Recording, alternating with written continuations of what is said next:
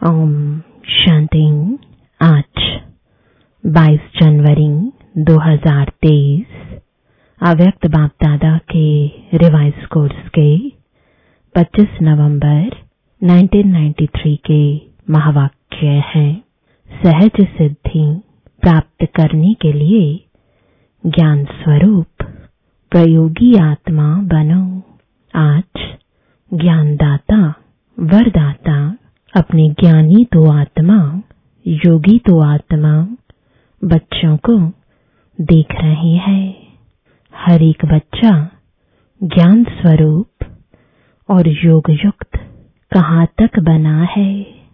ज्ञान सुनने और सुनाने के निमित्त बने हैं, वह ज्ञान स्वरूप बने हैं। समय प्रमाण योग लगाने वाले बने हैं।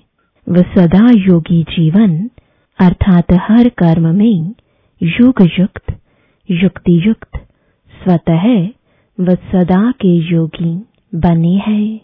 किसी भी ब्राह्मण आत्मा से कोई भी पूछेंगे कि ज्ञानी और योगी है तो क्या कहेंगे? सभी ज्ञानी और योगी है ना। ज्ञान स्वरूप बनना अर्थात हर संकल्प बोल और कर्म समर्थ होगा, व्यर्थ समाप्त होगा, क्योंकि जहाँ समर्थ है वहाँ व्यर्थ हो नहीं सकता। जैसे प्रकाश और अंधियारा साथ साथ नहीं होता, तो ज्ञान प्रकाश है, व्यर्थ अंधकार है। वर्तमान समय व्यर्थ को समाप्त करने का अटेंशन रखना है। सबसे मुख्य बात संकल्प रूपी बीज को समर्थ बनाना है। अगर संकल्प रूपी बीज समर्थ है तो वाणी कर्म संबंध सहज ही समर्थ हो ही जाता है। तो ज्ञान स्वरूप अर्थात हर समय हर संकल्प हर सेकंड समर्थ योगी तो आत्मा सभी बने हो, लेकिन हर संकल्प स्वतः योग युक्त युक्ति युक्त हो। इसमें नंबरवार है। क्यों नंबर बने? जब विधाता भी एक है, विधि भी एक है, फिर नंबर क्यों? बाप दादा ने देखा योगी तो बने हैं, लेकिन प्रयोगी कम बनते हैं। योग करने और कराने दोनों में सभी होशियार हैं। ऐसा कोई है जो कहे कि योग कराना नहीं आता? जैसे योग करने कराने में योग्य हो, ऐसे ही प्रयोग करने में योग्य बनना और बनाना, इसको कहा जाता है योगी जीवन अर्थात योग युक्त जीवन। अभी प्रयोगी जीवन की आवश्यकता है। जो योग की परिभाषा जानते हो, वर्णन करते हो, वो सभी विशेषताएं प्रयोग में आती हैं। सबसे पहले अपने आप में यह चेक करो कि अपने संस्कार परिवर्तन में कहाँ तक प्रयोगी बने हो, क्योंकि आप सबके श्रेष्ठ संस्कार ही श्रेष्ठ संसार के रचना की नींव है। अगर नींव मजबूत है तो अन्य सभी बातें स्वतः मजबूत हुई ही पड़ी है। तो यह देखो कि संस्कार समय पर कहाँ धोखा तो नहीं देते हैं। श्रेष्ठ संस्कार को परिवर्तन करने वाले कैसे भी व्यक्ति हो, वस्तु हो, परिस्थिति हो, योग के प्रयोग करने वाली आत्मा को श्रेष्ठ से साधारणता में हिला नहीं सकते। ऐसे नहीं कि बात ही ऐसी थी, व्यक्ति ही ऐसा था, वायुमंडल ऐसा था, इसलिए श्रेष्ठ संस्कार को परिवर्तन कर साधारण व व्यर्थ बना दिया। तो क्या इसको प्रयोगी आत्मा कहेंगे? अगर समय पर योग की शक्तियों का प्रयोग नहीं हुआ तो इसको क्या कहा जाएगा। तो पहले इस फाउंडेशन को देखो कि कहाँ तक समय पर प्रयोगी बने हैं।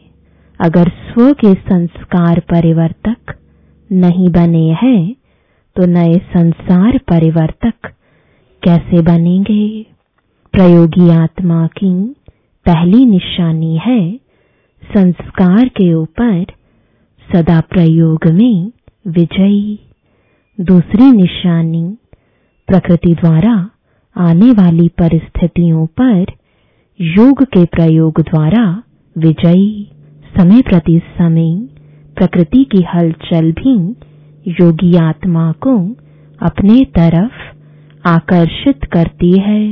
ऐसे समय पर योग की विधि प्रयोग में आती है। कभी योगी पुरुष को व पुरुषोत्तम आत्मा को प्रकृति प्रभावित तो नहीं करती, क्योंकि ब्राह्मण आत्माएं पुरुषोत्तम आत्माएं हो। प्रकृति पुरुषोत्तम आत्माओं की दासी है। मालिक दासी के प्रभाव में आ जाए इसको क्या कहेंगे।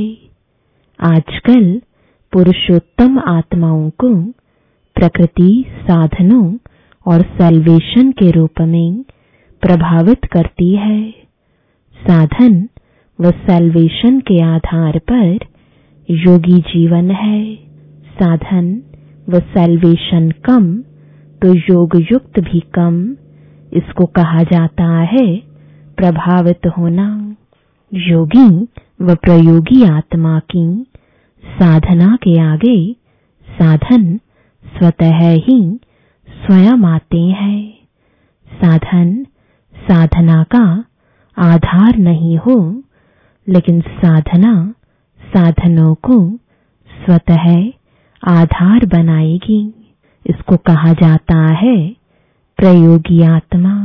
तो चेक करो संस्कार परिवर्तन विजयी और प्रकृति के प्रभाव के विजयी कहाँ तक बने हैं।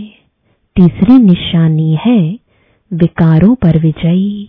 योगी व प्रयोगी आत्मा के आगे ये 5 विकार जो दूसरों के लिए जहरीले सांप है, लेकिन आप योगी प्रयोगी आत्माओं के लिए ये सांप गले की माला बन जाते हैं। आप ब्राह्मणों के और ब्रह्मा बाप के अशरीरी तपस्वी शंकर स्वरूप का यादगार अभी भी भक्त लोग पूजते और गाते रहते हैं। दूसरा यादगार ये सांप आपके अधीन ऐसे बन जाते हैं जो आपके खुशी में नाचने की स्टेज बन जाते हैं। जब विजयी बन जाते हैं तो क्या अनुभव करते हैं, क्या स्थिति होती है। खुशी में नाचते रहते हैं ना। तो यह स्थिति स्टेज के रूप में दिखाई दे। स्थिति को भी स्टेज कहा जाता है। ऐसे विकारों पर विजय हो इसको कहा जाता है प्रयोगी। तो यह चेक करो कहाँ तक प्रयोगी बने हैं। अगर योग का समय पर प्रयोग नहीं, योग की विधि से समय पर सिद्धि नहीं, तो यथार्थ विधि कहेंगे।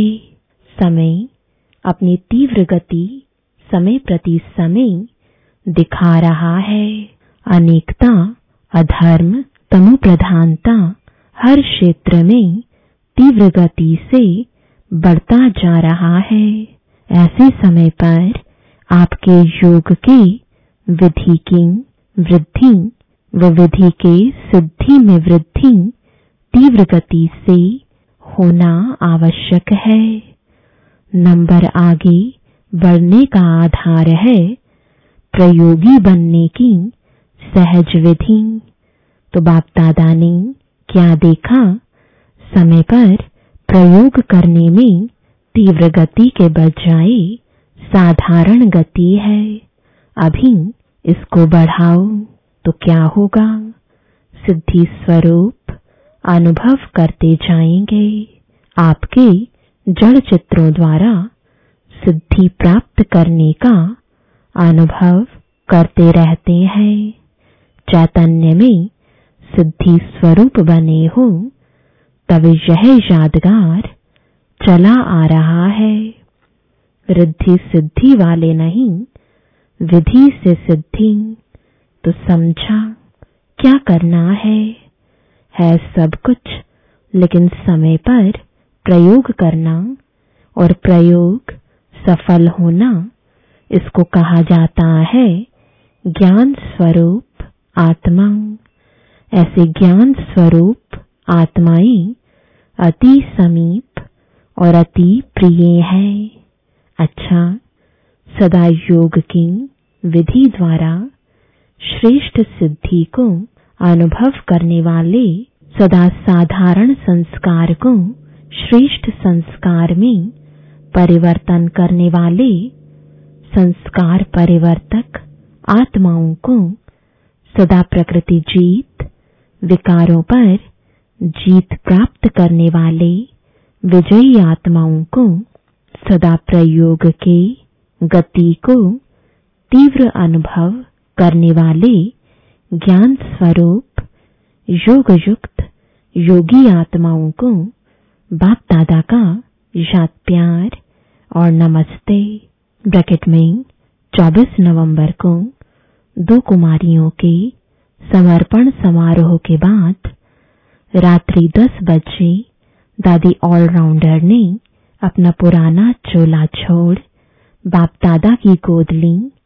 25 तारीख दोपहर में उनका अंतिम संस्कार किया गया। सायकाल मुरली के पश्चात दादियों से मुलाकात करते समय बाप दादा ने जो महावाक्य उच्चारे वह इस प्रकार है। खेल में भिन्न भिन्न खेल देखते रहते हो, साक्षी हो। खेल देखने में मजा आता है ना। चाहे कोई उत्सव हो, चाहे कोई शरीर छोड़े, दोनों ही क्या लगता है? खेल में खेल लगता है। और लगता भी ऐसे ही है ना, जैसे खेल होता है और समय प्रमाण समाप्त हो जाता है। ऐसे ही जो हुआ सहज समाप्त हुआ तो खेल ही लगता है। हर आत्मा का अपना अपना पाठ है। सर्वात्माओं की शुभ भावना, अनेक आत्माओं की शुभ भावना प्राप्त होना, यह भी हर आत्मा के भाग्य की सिद्धि है। तो जो भी हुआ, क्या देखा? खेल देखा या मृत्यु देखा? एक तरफ वही अलौकिक स्वयंवर देखा और दूसरे तरफ चोला बदलने का खेल देखा। लेकिन दोनों क्या लगे? खेल में खेल। फर्क पड़ता है क्या? स्थिति में फर्क पड़ता है। अलौकिक स्वयंवर देखने में और चोला बदलते हुए देखने में फर्क पड़ा। थोड़ी लहर बदली हुई कि नहीं? साक्षी होकर खेल देखो तो वो अपने विधि का और वो अपने विधि का। सहज नष्टो मोहा होना, यह बहुत काल के योग के विधि की सिद्धि है।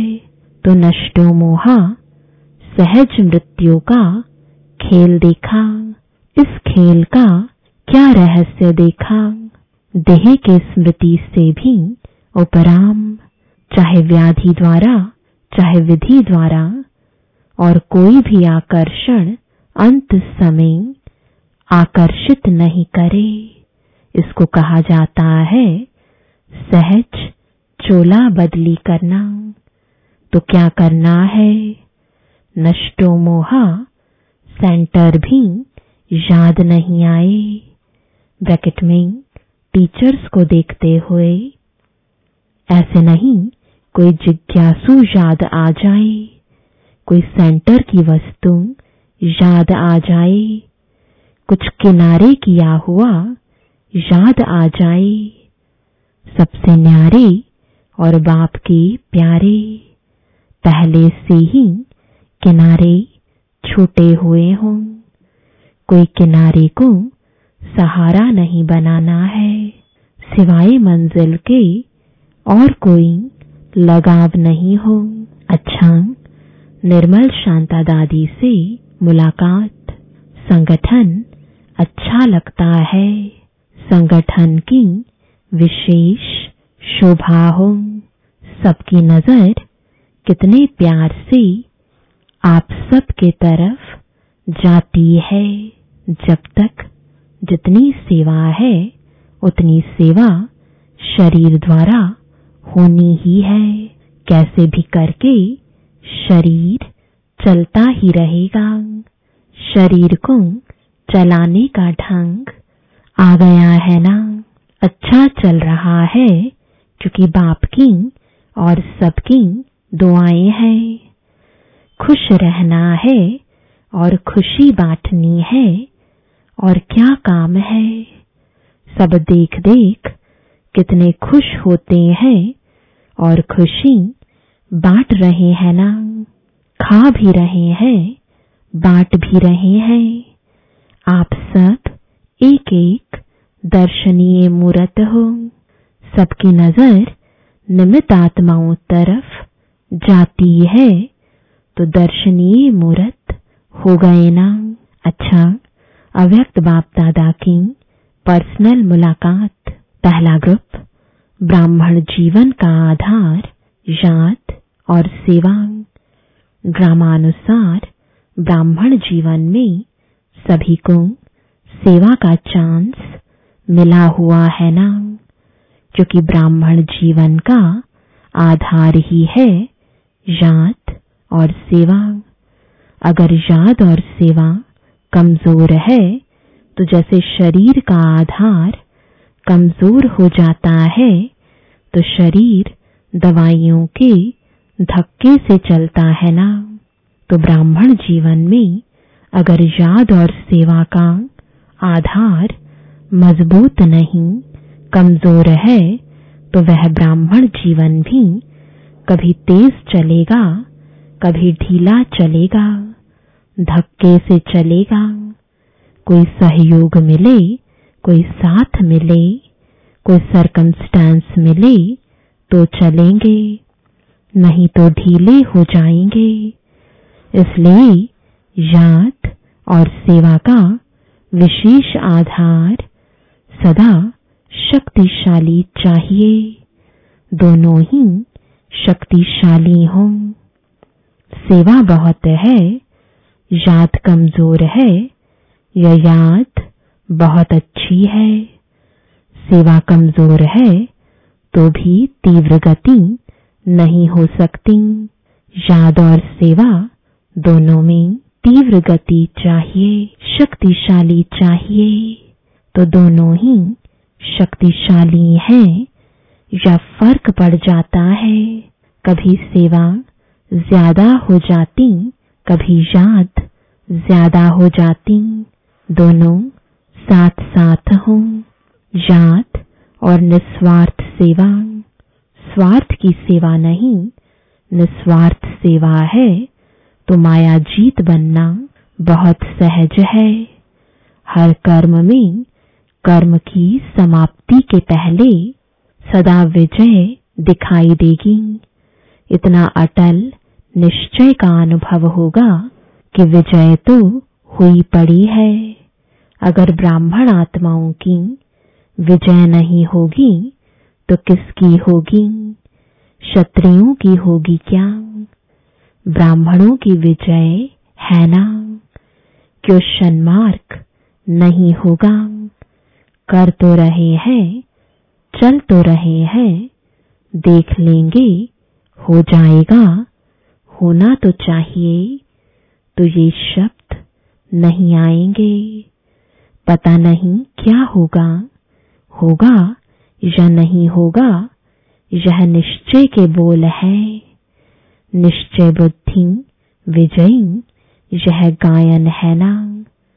तो जब प्रैक्टिकल हुआ है तब तो गायन है। निश्चय बुद्धि की निशानी है विजय निश्चित। जैसे किसी भी प्रकार की किसको शक्ति होती है, चाहे धन की हो, बुद्धि की हो, संबंध संपर्क की हो, तो उसको निश्चय रहता है यह क्या बड़ी बात है, यह तो कोई बात ही नहीं है। आपके पास तो सब शक्तियां हैं। धन की शक्ति है कि धन की शक्ति करोड़पतियों के पास है। सबसे बड़ा धन है अविनाशी धन जो सदा साथ है। तो धन की शक्ति भी है, बुद्धि की शक्ति भी है, पोजीशन की शक्ति भी है। जो भी शक्तियां गाई हुई हैं, सब शक्तियां आप में हैं या कभी प्रायलूप हो जाती हैं। इन्हें इमर्ज रूप में अनुभव करो। ऐसे नहीं हाँ हूं तो सर्वशक्तिमान का बच्चा, लेकिन अनुभव नहीं होता। तो सभी भरपूर हो कि थोड़ा थोड़ा खाली हो। समय पर विधि द्वारा सिद्धि प्राप्त हो। ऐसे नहीं समय पर हो नहीं और वैसे नशा हो कि बहुत शक्तियां हैं। कभी अपनी शक्तियों को भूलना नहीं, यूज करते जाओ। अगर स्वप्रति कार्य में लगाना आता है तो दूसरे के कार्य में भी लगा सकते हैं। पांडवों में शक्ति आ गई या कभी क्रोध आता है, थोड़ा थोड़ा क्रोध आता है। कोई क्रोध करे तो क्रोध आता है, कोई इंसल्ट करे तो क्रोध आता है। यह तो ऐसे ही हुआ जैसे दुश्मन आता है तो हार होती है। माताओं को थोड़ा थोड़ा मोह आता है। पांडवों को अपने हर कल्प के विजयपन की सदा खुशी इमर्ज होनी चाहिए। कभी भी कोई पांडवों को याद करेंगे तो पांडव शब्द से विजय सामने आएगी ना। पांडव अर्थात विजयी। पांडवों की कहानी का रहस्य ही क्या है? विजय है ना। तो हर कल्प के विजयी। इमर्ज रूप में नशा रहे, मर्ज नहीं। अच्छा, दूसरा ग्रुप सर्व द्वारा मान प्राप्त करने के लिए निर्माण बनो। सभी अपने को सदा कोटों में कोई और कोई में भी कोई श्रेष्ठ आत्मा अनुभव करते हो कि कोटों में कोई जो गाया हुआ है वो और कोई है या आप ही हो। तो कितना एक एक आत्मा का महत्व है। अर्थात हर आत्मा महान है। तो जो जितना महान होता है, महानता की निशानी जितना महान उतना निर्माण, क्योंकि सदा भरपूर आत्मा है। जैसे वृक्ष के लिए कहते हैं ना, जितना भरपूर होगा उतना झुका हुआ होगा और निर्माणता ही सेवा करती है। जैसे वृक्ष का झुकना सेवा करता है, अगर झुका हुआ नहीं होगा तो सेवा नहीं करेगा। तो एक तरफ महानता है और दूसरी तरफ निर्माणता है। और जो निर्माण रहता है वह सर्व द्वारा मान पाता है। स्वयं निर्माण बनेंगे तो दूसरे मान देंगे। जो अभिमान में रहता है उसको कोई मान नहीं देते, उससे दूर भागेंगे तो महान और निर्माण है या नहीं है, उसकी निशानी है कि निर्माण सबको सुख देगा। जहां भी जाएगा, जो भी करेगा, वह सुखदायी होगा। इससे चेक करो कि कितने महान है जो भी संबंध संपर्क में आए सुख की अनुभूति करे। ऐसे है जो कभी दुख भी मिल जाता है, निर्माणता कम तो सुख भी सदा नहीं दे सकेंगे। तो सदा सुख देते सुख लेते या कभी दुख देते दुख लेते। चलो देते नहीं लेकिन ले भी लेते हो। थोड़ा फील होता है तो ले लिया ना। अगर कोई भी बात किसी को फील हो जाती है तो इसको कहेंगे दुख लेना। लेकिन कोई दे और आप नहीं लो, यह तो आपके ऊपर है ना। जिसके पास होगा ही दुख वो क्या देगा, दुख ही देगा ना। लेकिन आपका काम है सुख लेना और सुख देना। ऐसे नहीं कि कोई दुख दे रहा है तो कहेंगे मैं क्या करूं, मैंने नहीं दिया लेकिन उसने दिया। अपने को चेक करना है, क्या लेना है क्या नहीं लेना है। लेने में भी होशियारी चाहिए ना। इसलिए ब्राह्मण आत्माओं का गायन है, सुख के सागर के बच्चे सुख स्वरूप सुख देवा है। तो सुख स्वरूप सुख देवा आत्माएं हो। दुख की दुनिया छोड़ दी, किनारा कर लिया, या अभी तक एक पांव दुख धाम में है, एक पांव संगम पर है। ऐसे तो नहीं कि थोड़ा थोड़ा वहां बुद्धि रह गई है, पांव नहीं है लेकिन थोड़ी अंगुली रह गई है। जब दुख धाम को छोड़ चले तो ना दुख लेना है न दुख देना है।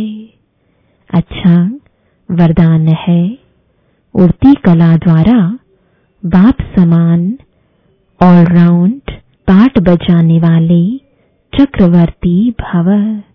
जैसे बाप ऑलराउंड पाटधारी है, सखा भी बन सकते तो बाप भी बन सकते। ऐसे उड़ती कला वाले जिस समय जिस सेवा की आवश्यकता होगी उसमें संपन्न पाठ बजा सकेंगे। इसको ही कहा जाता है ऑलराउंड उड़ता पंछी।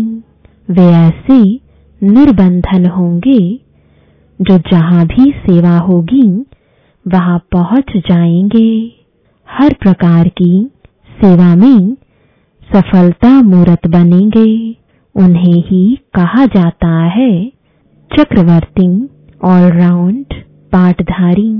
स्लोगन है, एक दो की विशेषताओं को स्मृति में रख फेथफुल बनो तो संगठन एक मत हो जाएगा। ओम शांति।